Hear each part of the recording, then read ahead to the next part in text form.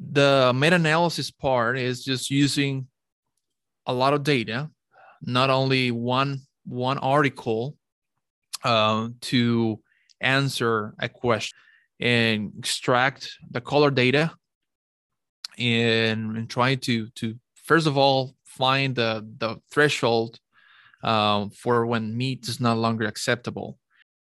Welcome to MeatsPad, a platform dedicated to sharing breakthrough knowledge that is accessible to the meats industry. On each episode, we will hear from meat specialists and professionals to talk about numerous topics in meat science.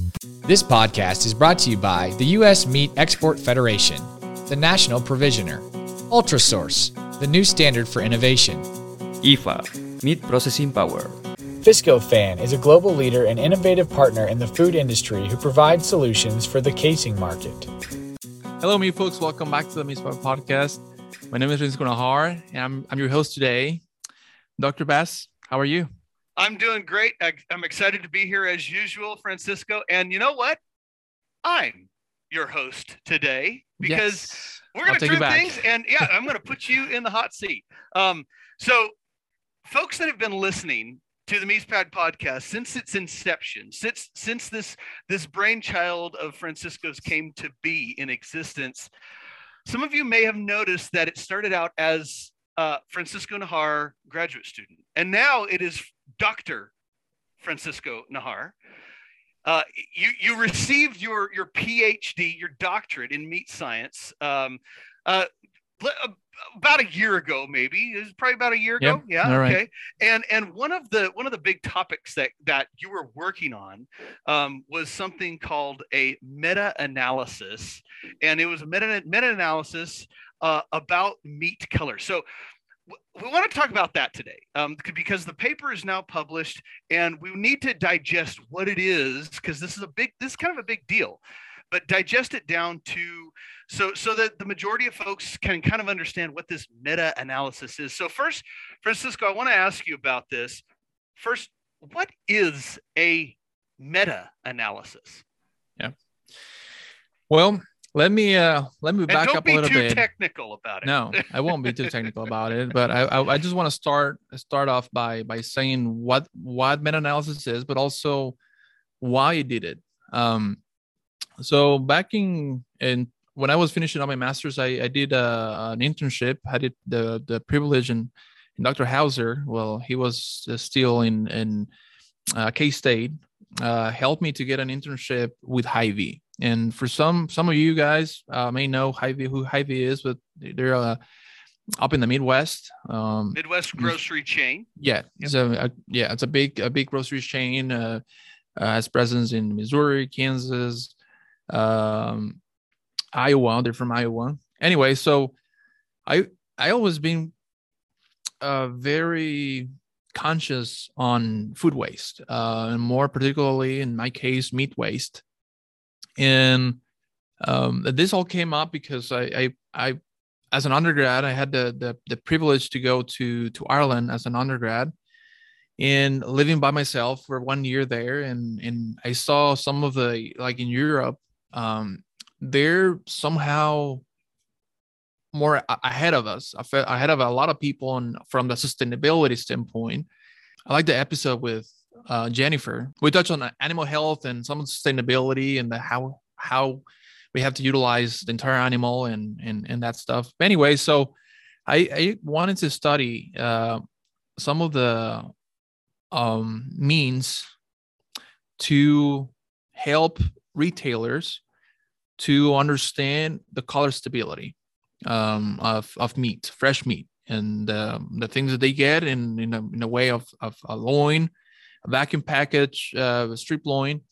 When they cut it at the store, technically, I mean, they're gonna display it aerobically.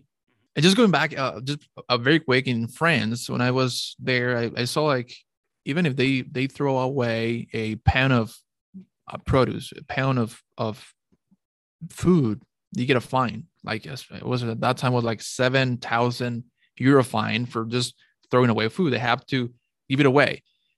In the United States, a little bit different because you have a lot of the liability issues. So a lot of stores, they don't. A lot of stores, they just throw it away. But one of the main factors that I found at this internship, and because I studied like how much they throw away and why they throw it away. And almost like 70% of the meat that was thrown away was because it started to discolor on the surface. You have all that discoloration or oxidation, the methylmyoglobin appearing on the surface.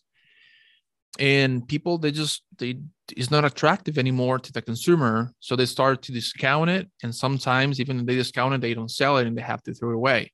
So, but I really wanted to study that 70% and understanding some of the factors that affect that stability. One of the big major factors is postmortem aging time. When we talk about postmortem aging time, well, it's a little bit of technical, but it's the time after the animal is being harvested. And typically in states, you have from 7 days to up to 90, 100 days of aging time, which we're talking here about wet aging. And this is always a misconception. We talk about aging. So a lot of folks, oh, are you wet aging or dry aging? No, we're talking about wet aging in the bag. So vacuum package, keeping the product fresh, keeping the product under refrigerated temperatures. And so we talk about a lot about the aging and how the enzymes they work to get to make meat more tender. Anyway, so they have this time, and every week that he passes, we have less color stability on the meat after it's caught and displayed. For many factors that we're not going to touch on some of the mitochondrial activity and NADH, but this is a fact. So the more you age the product, the less color stability.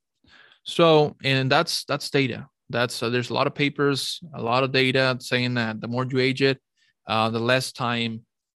We call it color life or color shelf life. We mentioned technically just talking about the color on the product.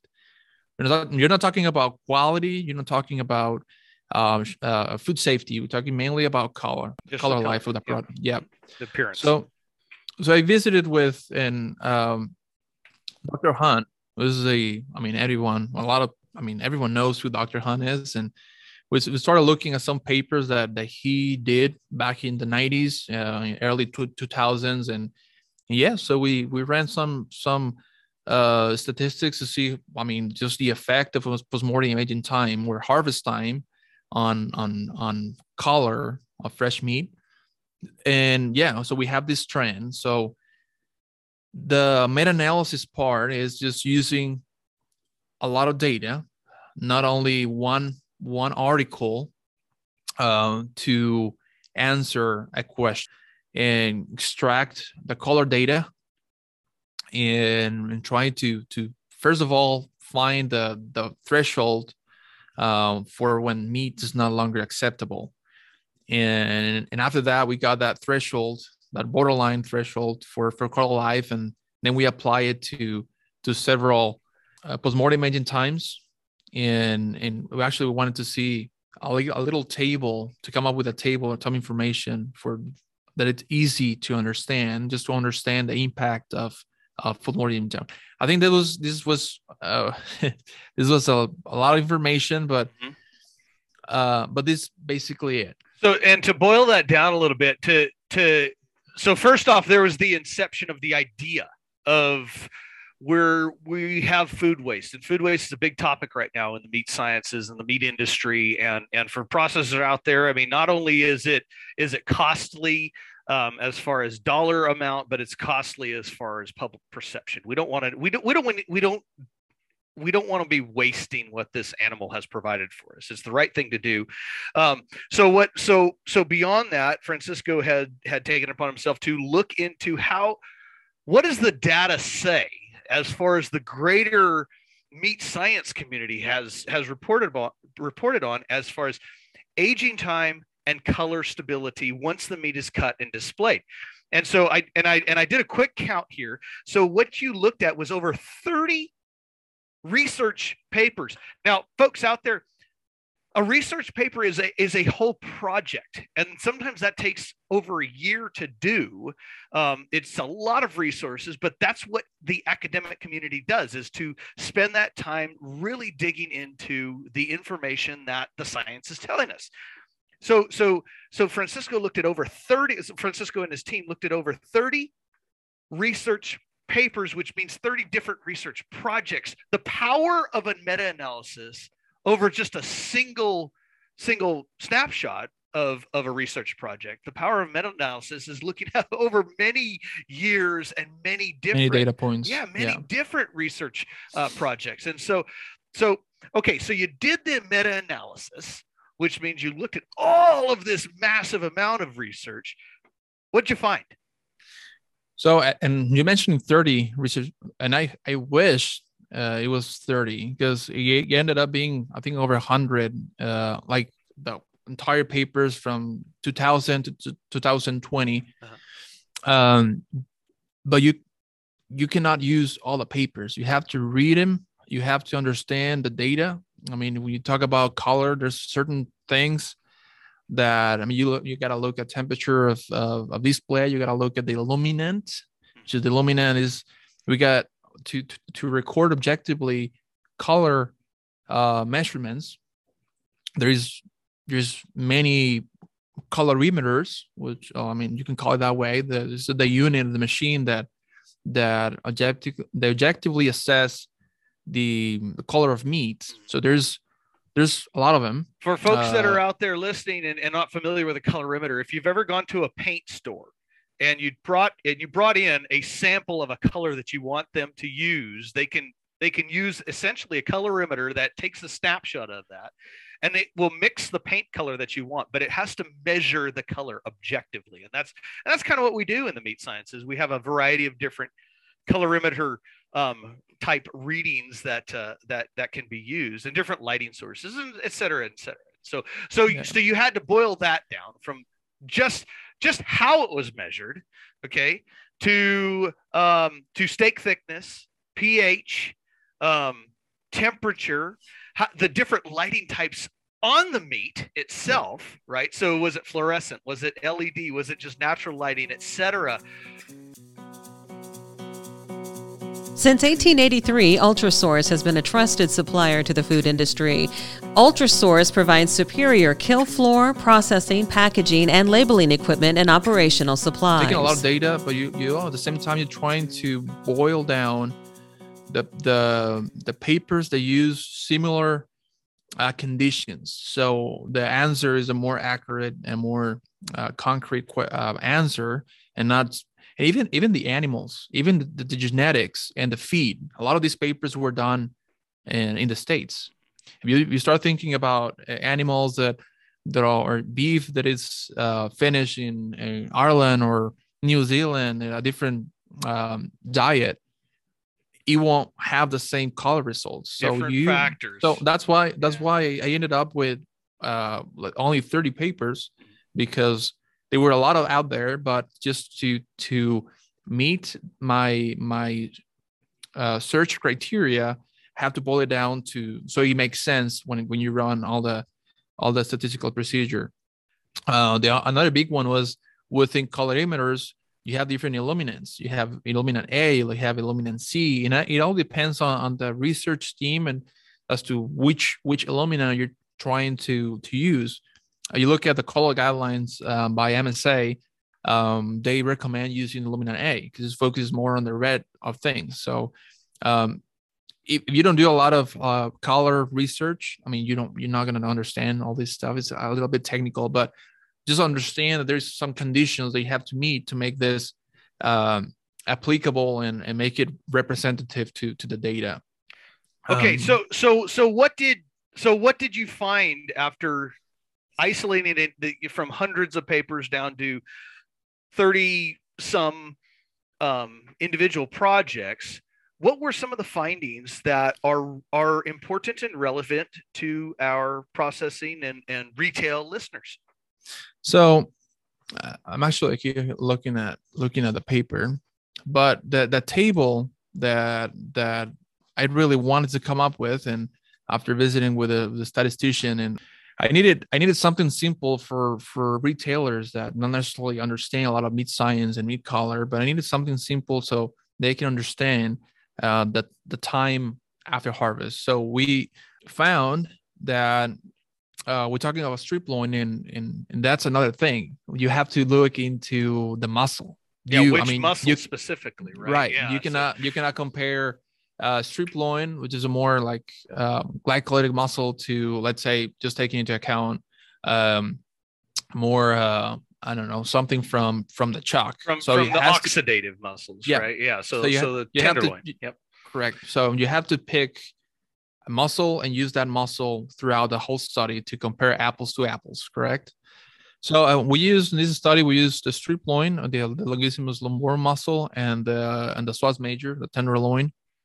And it's funny because these muscles also, they were the most used in the literature. A lot of scientists, a lot of research papers, when you're trying to look at color stability or other treatments, they go and study or evaluate the longissimus lumborum, the strip loin.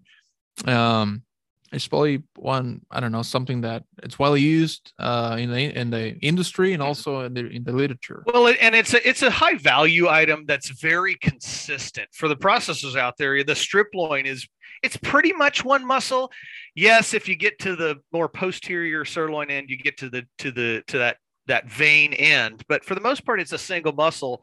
And for research, you want to put your emphasis on the most impactful, and then the least variable. And so it makes sense to look at very impactful tenderloin and strip loin. Yeah.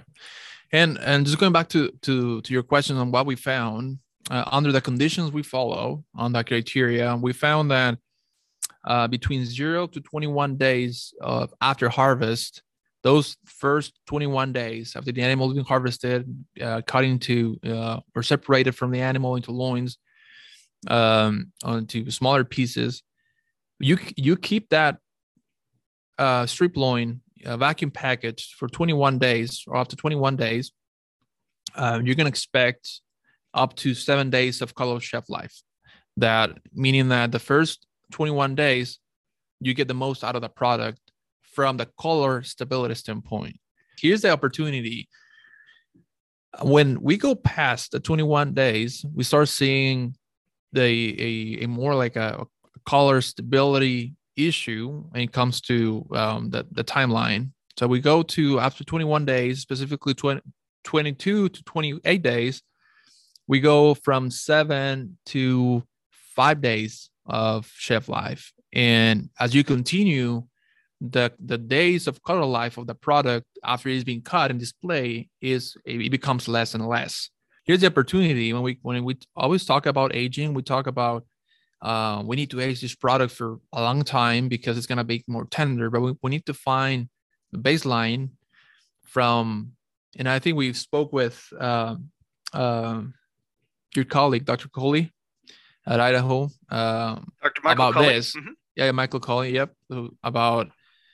So yeah, you need to get a product that is tender, a very high quality product, but also you want to be able to sell that and get the most out of that product in terms of color. So, and I think that's something to consider. And I made an example on my dissertation, on my defense. Let's say you're a retailer, you are in that world that, I mean, I purchase, procure a lot of meat, and then I display it. I have my meat shop. It's good to understand, like, the more you age it, the less time of color life you're gonna have. So, and maybe there's some strategies for those folks that are saying, okay, I'm buying one truck of strip loins that already, just to put an example, already 14 days of aging, which is good, first quality good. You need to just start thinking about, okay, so one truck, so how many pallets, how many boxes, and start thinking your logistics. Once it gets to your warehouse, and once you distribute that product to all the retail stores, and once that product is sold, I mean, it can pass another 15, 20 days. I mean, you don't know, but it could be to that extent. So it's important to understand if you know that you may gonna have product that is aged that long, maybe start thinking about other strategies. Maybe you send it to the restaurant to cook it. Maybe you can use it in a different market, so you don't display it and you don't lose any money by having to discount it or by having to do something else with it. I don't know. That's it. I just wanted to have this as a more like a conscious, making people more aware of what they procure, so they can understand what to expect. It's more like a preventive. And when you had this conversation with Jennifer recently, we talk about preventive. Yeah, and talk about preventative health for livestock, and prevention is so much less expensive than trying to heal, than the cure, right? And so if we can prevent a circumstance, a challenge, and obtain an opportunity instead, then we can find that. And so to kind of recap a little bit of what you're saying is that if we know how much age is already on some product, we need to just be able to balance the age of the product with how much time we need to sell that. And so if you're saying, if we get a good buy on some product that has a long age on it, say we're getting into the 35-day age range of some strip loins, but we got it for about 20 cents less than everything else. We just have to know that we can't overcut.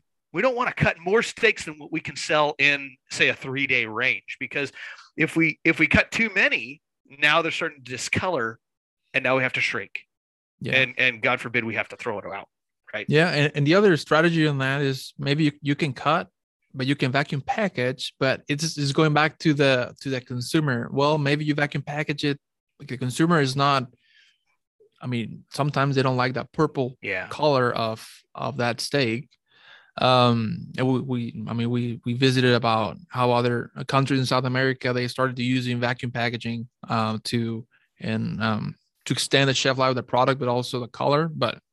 And vacuum packaging makes a lot of sense for our really small operators that maybe have a retail outlet and possibly even sell a lot of product frozen. But for those who have a fresh case, it's not an option, right? So that's where you have to consider how much age is on that product. Aging is a good thing, by the way, just to remind everyone. Aging beef is a good thing because it improves tenderness and palatability. But like you're saying, what you found in the meta-analysis, and what Dr. Michael Culley also has found, my colleague, who you reference on page number 1 of your meta-analysis, by the way, which is really cool to see that, is that the longer you age product, the less stable the color is going to be. And so you just have to manage that. If you want really long shelf life, you have to compromise with greener product, as we would say. If you want really super palatable, long aged, super tender product, you have to understand that you can't cut too much ahead of time because it's going to discolor quickly. Yeah, because ultimately the consumer buys through their eyes. Yep, they see with their eyes first. Even if it's tender, well, if it doesn't have a good color, being aware of that and just have a good balance. And I think that was the main objective of this paper. We can do it in other muscles too. Mm-hmm. And that's the plan, to start working with other muscles and possibly other species as well, to looking at the impact of postmortem imaging time on color stability. But yeah, so we'll go ahead and wrap this up pretty soon, but I do want to ask real quick, because you've already mentioned that we can go down the rabbit hole of, well, what if we consider this factor? So finishing, nutrition factor. What if we consider all the different muscles and those kinds of factors? So can you just real quick talk to the audience a little bit about other factors, antemortem factors especially, that are going to affect meat color that maybe weren't necessarily able to be addressed in this particular paper, and just a real quick listing. Yeah. So we can talk about, you mentioned genetics. We can talk about diet. An example, especially for American beef that is exported to everywhere. This is a good information so that the people that are buying understand what to expect. And again, a lot of it, sometimes they get frozen product, and then you get to other factors there. Because I mean, you think about Asia, sometimes like up to 14, 20 days of transportation. And then you can talk about other things like stress, right? Managing with DFD and that type of thing. But we didn't focus a lot on that for this matter. We just focused solely trying to take into account postmortem aging. So, well, and some of the things that you called out specifically in the paper in under phase 2 was age of the animal. Okay. Sex of the animal, genetics you've already mentioned. Nutrition is huge, right? Were those animals grain or concentrate? We can't just say grain because we don't feed everyone grain up here in the Pacific Northwest. Sometimes we feed potato byproducts, and that's not grain. But we feed a concentrate of some sort that results in a similar fat. So nutrition is a big deal. And then you've mentioned also, as we've already said a couple times, just muscle differences, right? Yep. And differences of that. So yeah, and going back to your point to animal age, and I think in the United States, a lot of the animal that is harvested will be less than 30 months, but a lot of them will be between 20, 22 months of age. Muscle type, and the thing about some of the opportunities for muscle types and where it comes from the animal is not a lot of the muscles having heavily studied like the strip loin or like the tenderloin. You look at a lot of the papers when they evaluate collar stability, they focus on these two. So it's hard to start looking at other muscles because you may not find enough data to support a meta-analysis study. Well, and for our academic listeners out there, that's opportunity, guys. We need to know more about the tri-tip from my home country, California, where tri-tip is king. We need to know more about the briskets so that consistency and color for the Texans and those in the Kansas City area are just having that much more of a consistent saleable experience for the customers. Pull through demand. So ultimately, this is just the beginning of opening up an enormous can of worms, but that's a good thing in a really good way because you need those worms for some pretty good fishing later on. And so, it's so I encourage folks out there to take a look, even if you're not an academic, take a look at the journal Meat and Muscle Biology. This is the official journal of the American Meat Science Association, and that is where Dr. Francisco Najar's paper is published, along with a number of other papers of yours as well, Francisco. And we can go down those roads at another time. But any other thoughts on this particular study? Well, just another thought. I know we mentioned and we talk about aging a lot in this like in this episode and in previous episodes, but it's good to know that there's also another side of the coin, that is the impact of aging on color stability. And it's good to know that some of the opportunities for all that meat with it's good to know. It's a simple practice. It's good to know when you procure meat, go to the side of the box and look at the packaging time, look at and where it's coming from. And I think it's a good practice to have. I know I do it all the time. I try to see, okay, this meat came from where and when was the animal harvested? Oh, and I think and it's probably me. I don't know if you Dr. Bass, if you do all that. Box end panels. And honestly, Francisco, let's go ahead and document this right here in front of the world and everyone. We need to talk about box end panels and the vast amount of information that's on the ends of those boxes. But that's for another day and time. So, all right. But all that information, good to know. Good to know where products coming from. Definitely good to know the time in which it was packed, so that you can manage that particular product in your individual operation. So, anyway. Thank you. This has been fun. It's good. It's good. Good stuff. So, all right. You guys have any questions? So email us at info@meatspot.com. and we address all the questions from you, and we're happy to continue this conversation. Absolutely. Thank you.